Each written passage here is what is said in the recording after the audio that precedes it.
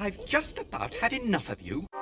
For what use is such a plan? A man made out of tin. Overwhelming, am I not? Well, of course I exist. I am at your disposal with 187 other languages along with their various dialects and subtongues.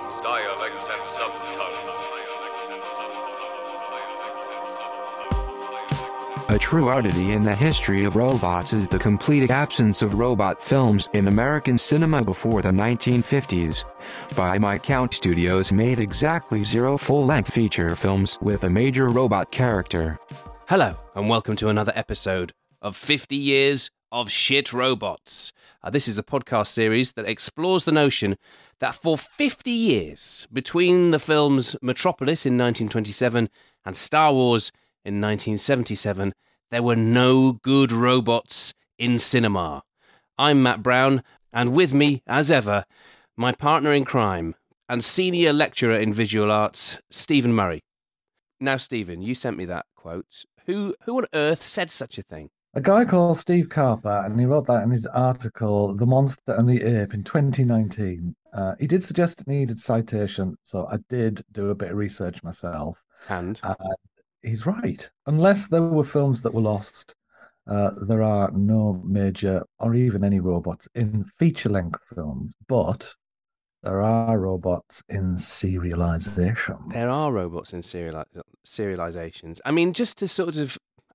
could you argue that the Tin Man is a robot in Wizard of Oz? A man made out of tin. Yeah, there's two known robots in The Wizard of Oz. One is the Tin Man and the other one is TikTok. The Tinsmith forgot to give me a heart. So there is a full-length feature film with a major robot character, isn't there? Oh, yeah. We've just shot each other in the foot. So-called Carper. But I would say that you're right. I mean, that robots really sort of live and breathe in the serials, the sort of film serials in Hollywood of this time. I mean, is it too bold to say that the things we're going to talk about in this episode represent the first golden age of shit robots? The major golden age of shit robots, because they are monumentally shit. They are, aren't they? Yeah, they are. I was reading an article in the New York Times about science fiction films, like reflecting what was going on in society at the time. And the serials that we're going to chat about today are all confined to the 1930s. Uh-huh. So I went on to their Wikipedia, and this is what it says about the 1930s. It sounds incredibly similar to the 2020s. But here we go. It says the decade was defined by a global economic and political crisis that culminated in the Second World War. So the collapse of the international financial system, ring any bells? Beginning with the Wall Street crash of 1929, the largest stock market crash in American history. The subsequent economic downfall, called the Great Depression, had traumatic social effects worldwide, leading to widespread poverty and unemployment. Now, I've also looked at the sci-fi films of this period, and robots don't feature very heavily, but there are some things that feature quite heavily, like Deluge, which was a 1933 movie, which follows a small group of survivors after a series of unexplained natural disasters erupt around the world. There was a UK movie called Once in a New Moon in 1934. I mean, this sounds like an amazing film, which is where a dead star passes Earth, but the magnetic pull dislodges the English town of Shrimpton-on-the-Sea and causes it to break away and become its own miniature globe in orbit around the Earth. Wow. Which sounds incredible, doesn't it?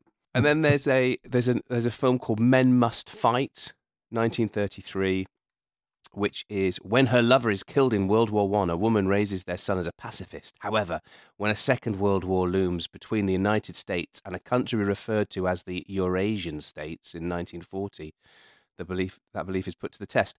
So it's sort of maybe more existential sort of films that were part of the Hollywood canon of this time. And maybe that's why there's no robots or very few robots in Hollywood films of this time. They spend most of the time on lavish entertainment in films. You've got 42nd Street and Gold Diggers. So Busby Berkeley started to come to the fore. So it was literally the cinema was just awash with films that took people out of themselves and gave them a great deal of entertainment. Yeah, sort of bread and circuses. Yes, That sort of pane vibe. et circenses. Ooh, hark at you.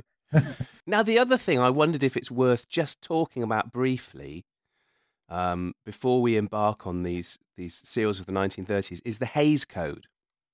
Oh yes. And this is what, again, this is from Wikipedia. This is what Wikipedia says of it. The Hays Code was around from the 1930s, but was sort of properly implemented in 1934.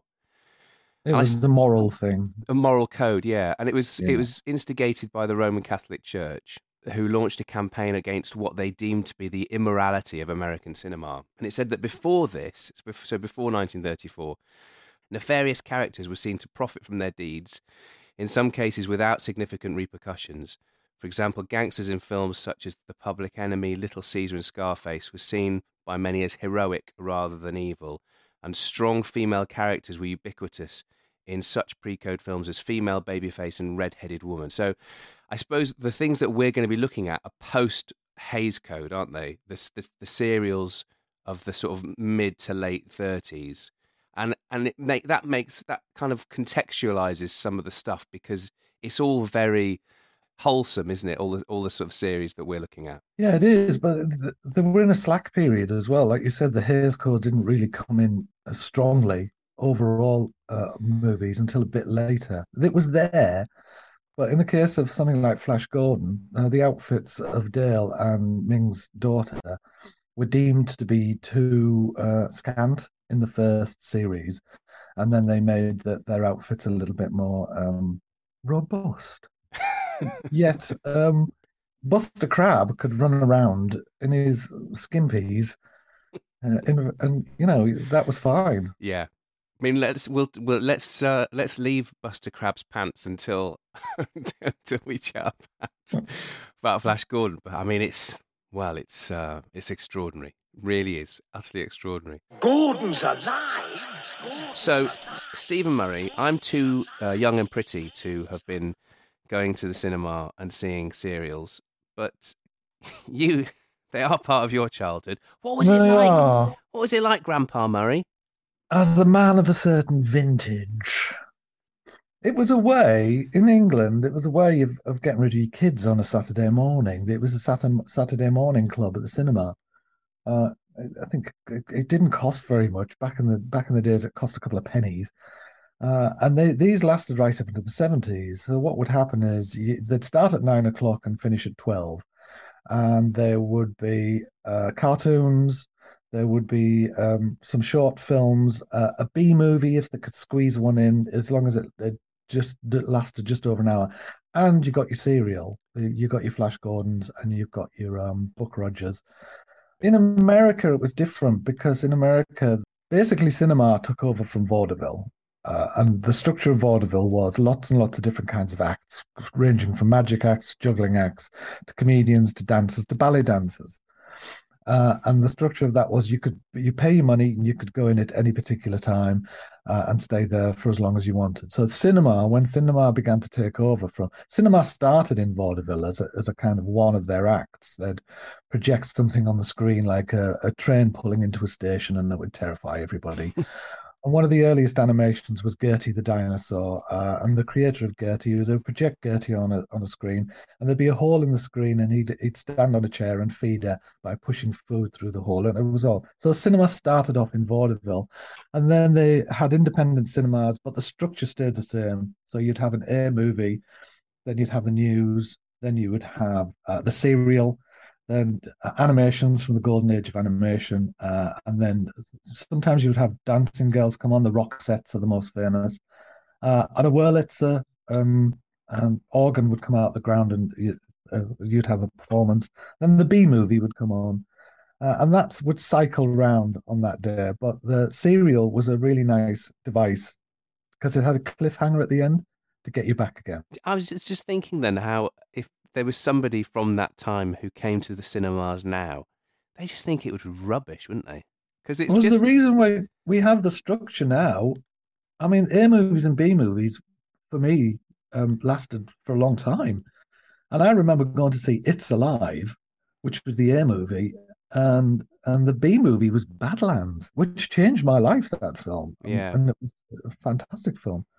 But it was Alfred Hitchcock who changed the structure with the release of Psycho, because he didn't want anyone to come in the middle and wonder what the hell was going on and then reveal the end.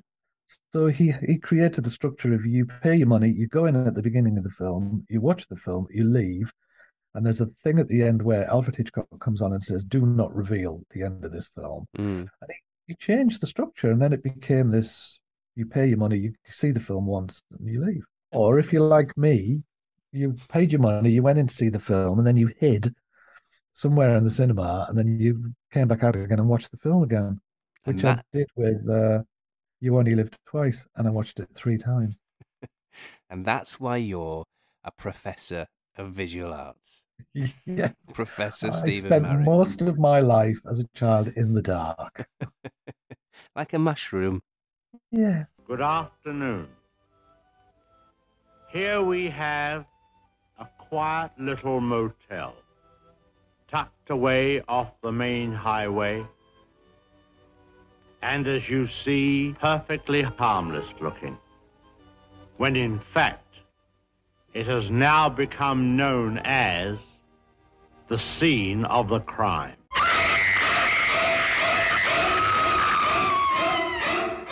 So the first series that we're going to talk about is called The Vanishing Shadow, which is a 1934 serial. The plot is it's sort of standard fare, isn't it? It's about a guy who wants to create a machine that will make somebody vanish, but the only thing that is left of them is their shadow. Professor Van Dorn, you're the world's greatest authority on the power of electrical energy, how to control it and direct it. You flatter me. Your article on the disposition of the atoms in space and the osmotic pressure of dissolved substances proves you're a great chemist. I accept the task. But very early on in the series, we get to see the first great shit robot of the 1930s. The robot is sort of revealed, and I'd say that the aesthetic of a lot of these robots in these series is sort of, essentially like a child has drawn it. Yeah. If you can, and this one in particular, I would say this robot is quite impressive in terms of its size. It looks like it's 7 or 8 feet tall. Yeah. Very, very long arms. Very long arms. With just extra pointless joints. They've got grasping, things like a lobster or something, isn't it? Those sort of, and it does it reveals the robot so beautifully because it pans up from the robot's feet, so you get to see it in its full glory. And its body is a bit like, imagine a sort of, an oblong box, sort of like a massive shoebox. And then the legs of the robot are sort of like tubes, sort of like oversized toilet roll tubes. And then the face is extraordinary. I was not prepared for the face at all, which to my mind will look like Walter Matthau. Wow. Maybe it's just because it's got, Isn't that the nose? It's got an enormous nose. It's just all nose and 2 eyes. It's a humongous nose. It is just fabulous. And then you first see it, and it does a little dance. So you think to yourself, well, there's a person in that. That's just a person. But then the scientist goes to the back of the robot and opens up the back of the robot, and it's just all mechanical inside, which is amazing. That happens in quite a few of these series. That happens again in one of the Bela Lugosi ones. He does exactly the same, and he's got exactly the same device on his arm that controls it. Right.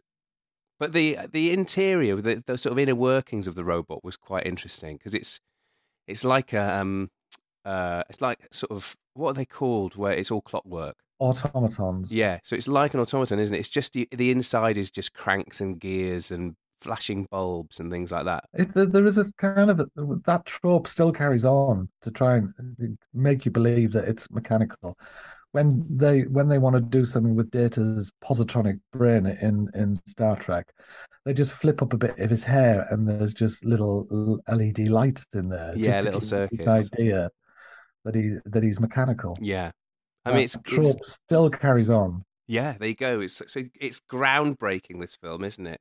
Yeah, setting the tone for the rest of the 1930s. But I thought that was really lovely, and also I watched the first episode of this series as well, and I would recommend anyone with 4 hours and 2 minutes, if they want to go and watch something great, is go sit and watch The Vanishing Shadow, because it is so good. So that is The Vanishing Shadow, 1934. Then in 1935 this might be my favourite of all of these serials, The Phantom Empire.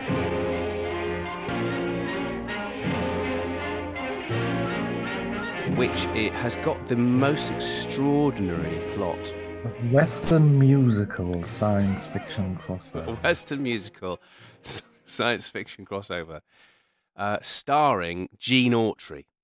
As Gene Autry. Now, for anyone who doesn't know who Gene Autry is, he was a really big country and western star from my scant research, sort of from the mid-1930s to, well, almost until he died, I think, wasn't he? He died at age 91. He was, it says here, on his Wikipedia page, he was an American singer, songwriter, actor, musician, rodeo performer, baseball team owner, who gained fame largely by singing in a crooning style on radio, in films, and on television for more than 3 decades, beginning in the early 1930s. I'm back in the saddle again, out where a friend is a friend, where the longhorn cattle feed on the lowly Timpson weed. I'm back in the saddle again. He was nicknamed as the Singing Cowboy. Yeah. And they really lean into that on this, don't they?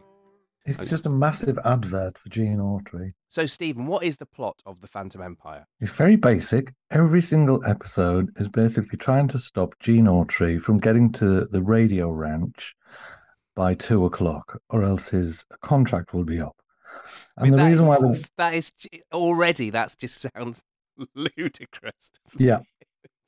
And also, you've got to love horses to watch this. It's just full of horses. They love horses, don't they? Yeah, this advanced empire that lives underground near the radio ranch, they're so advanced that they just ride around on horses. They've been underground for 10,000 years.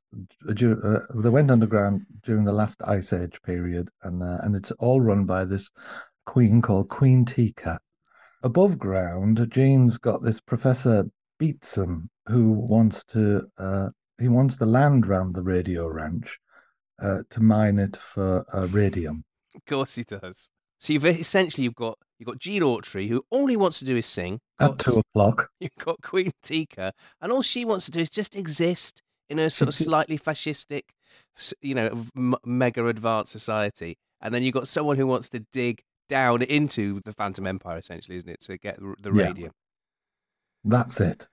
That is the plot. Yeah. But the thing that I find so lovely about it is because Gene Autry is in it, you do get incredible dialogue like this.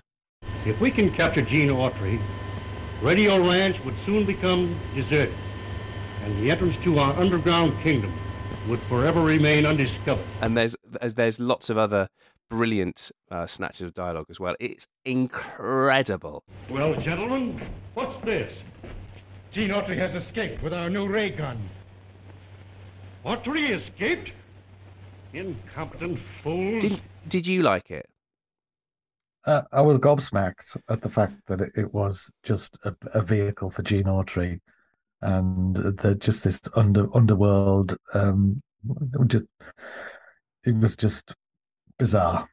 It is really strange. And we've got to get to the robots. We've got to get to the robots because the robots in this are, again, similar in look to The Vanishing Shadow, in that they look like they've been created by a child. But they're not very effective robots, are they? No, they're not at all. They have these magnificent hats on that just look like brown derbies, and they are literally just as if they are drawn by children. Yeah, more so than the previous robot. Yeah, I'd say they're much less likable than the one in The Vanishing Shadow, I think. They're so boxy, and yeah, they've got this sort of slightly ridiculous hat that is welded into their. I mean, I'm assuming they look, even though it's black and white, they look silver. Obviously, I suppose because black and I'm white. looking now at a colour photograph, and they are silver. Yeah. Silver, yeah.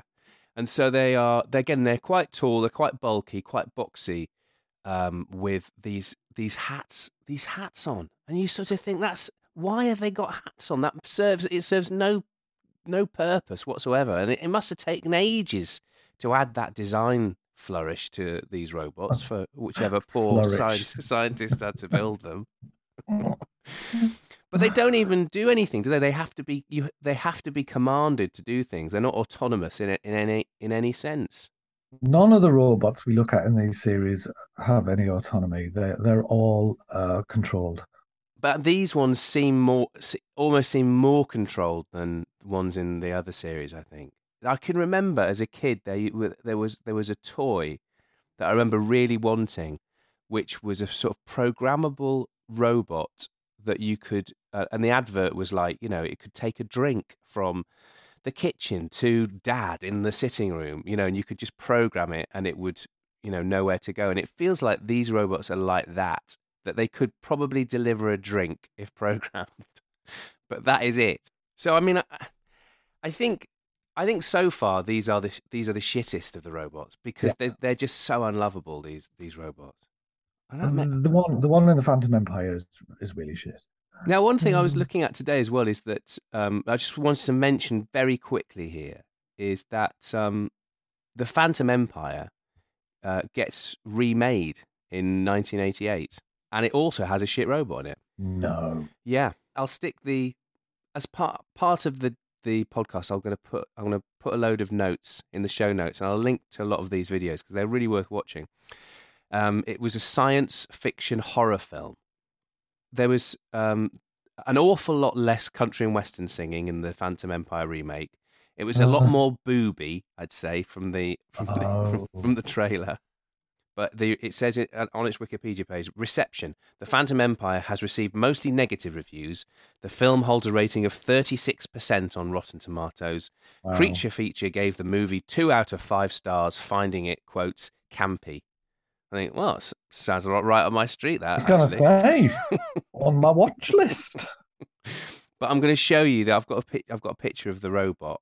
Hang on, I'll just show it to you. Can you see that? Wow. Oh, I know this robot. It's one of the robots that was like a hybrid from Robbie. Robbie from Forbidden Planet. Forbidden Planet. So it does, if you can picture the Forbidden Planet TV series, it does look a bit like that, doesn't it? It's sort of brass coloured and looks a bit sort of a little bit beaten up, but it's got a one gigantic green eye in the middle of its sort of like domed head, and two. I mean, they're so ineffective. It's got 2 pincers, which are even less effective than the ones from the 1930s. And then its sort of brain is completely sort of like it's in a transparent compartment. Easily breakable dome. Yes, the easily breakable dome. And in the trailer, its sort of special secret move seems to be firing electrical bolts out of itself. But again, incredibly ineffective. But I just thought it was worth a mention. Yeah, definitely. Phantom Empire 1988. Okay, so we've been talking about the extraordinary Vanishing Shadow and the equally extraordinary, but for slightly different reasons, the Phantom Empire starring Gene Autry.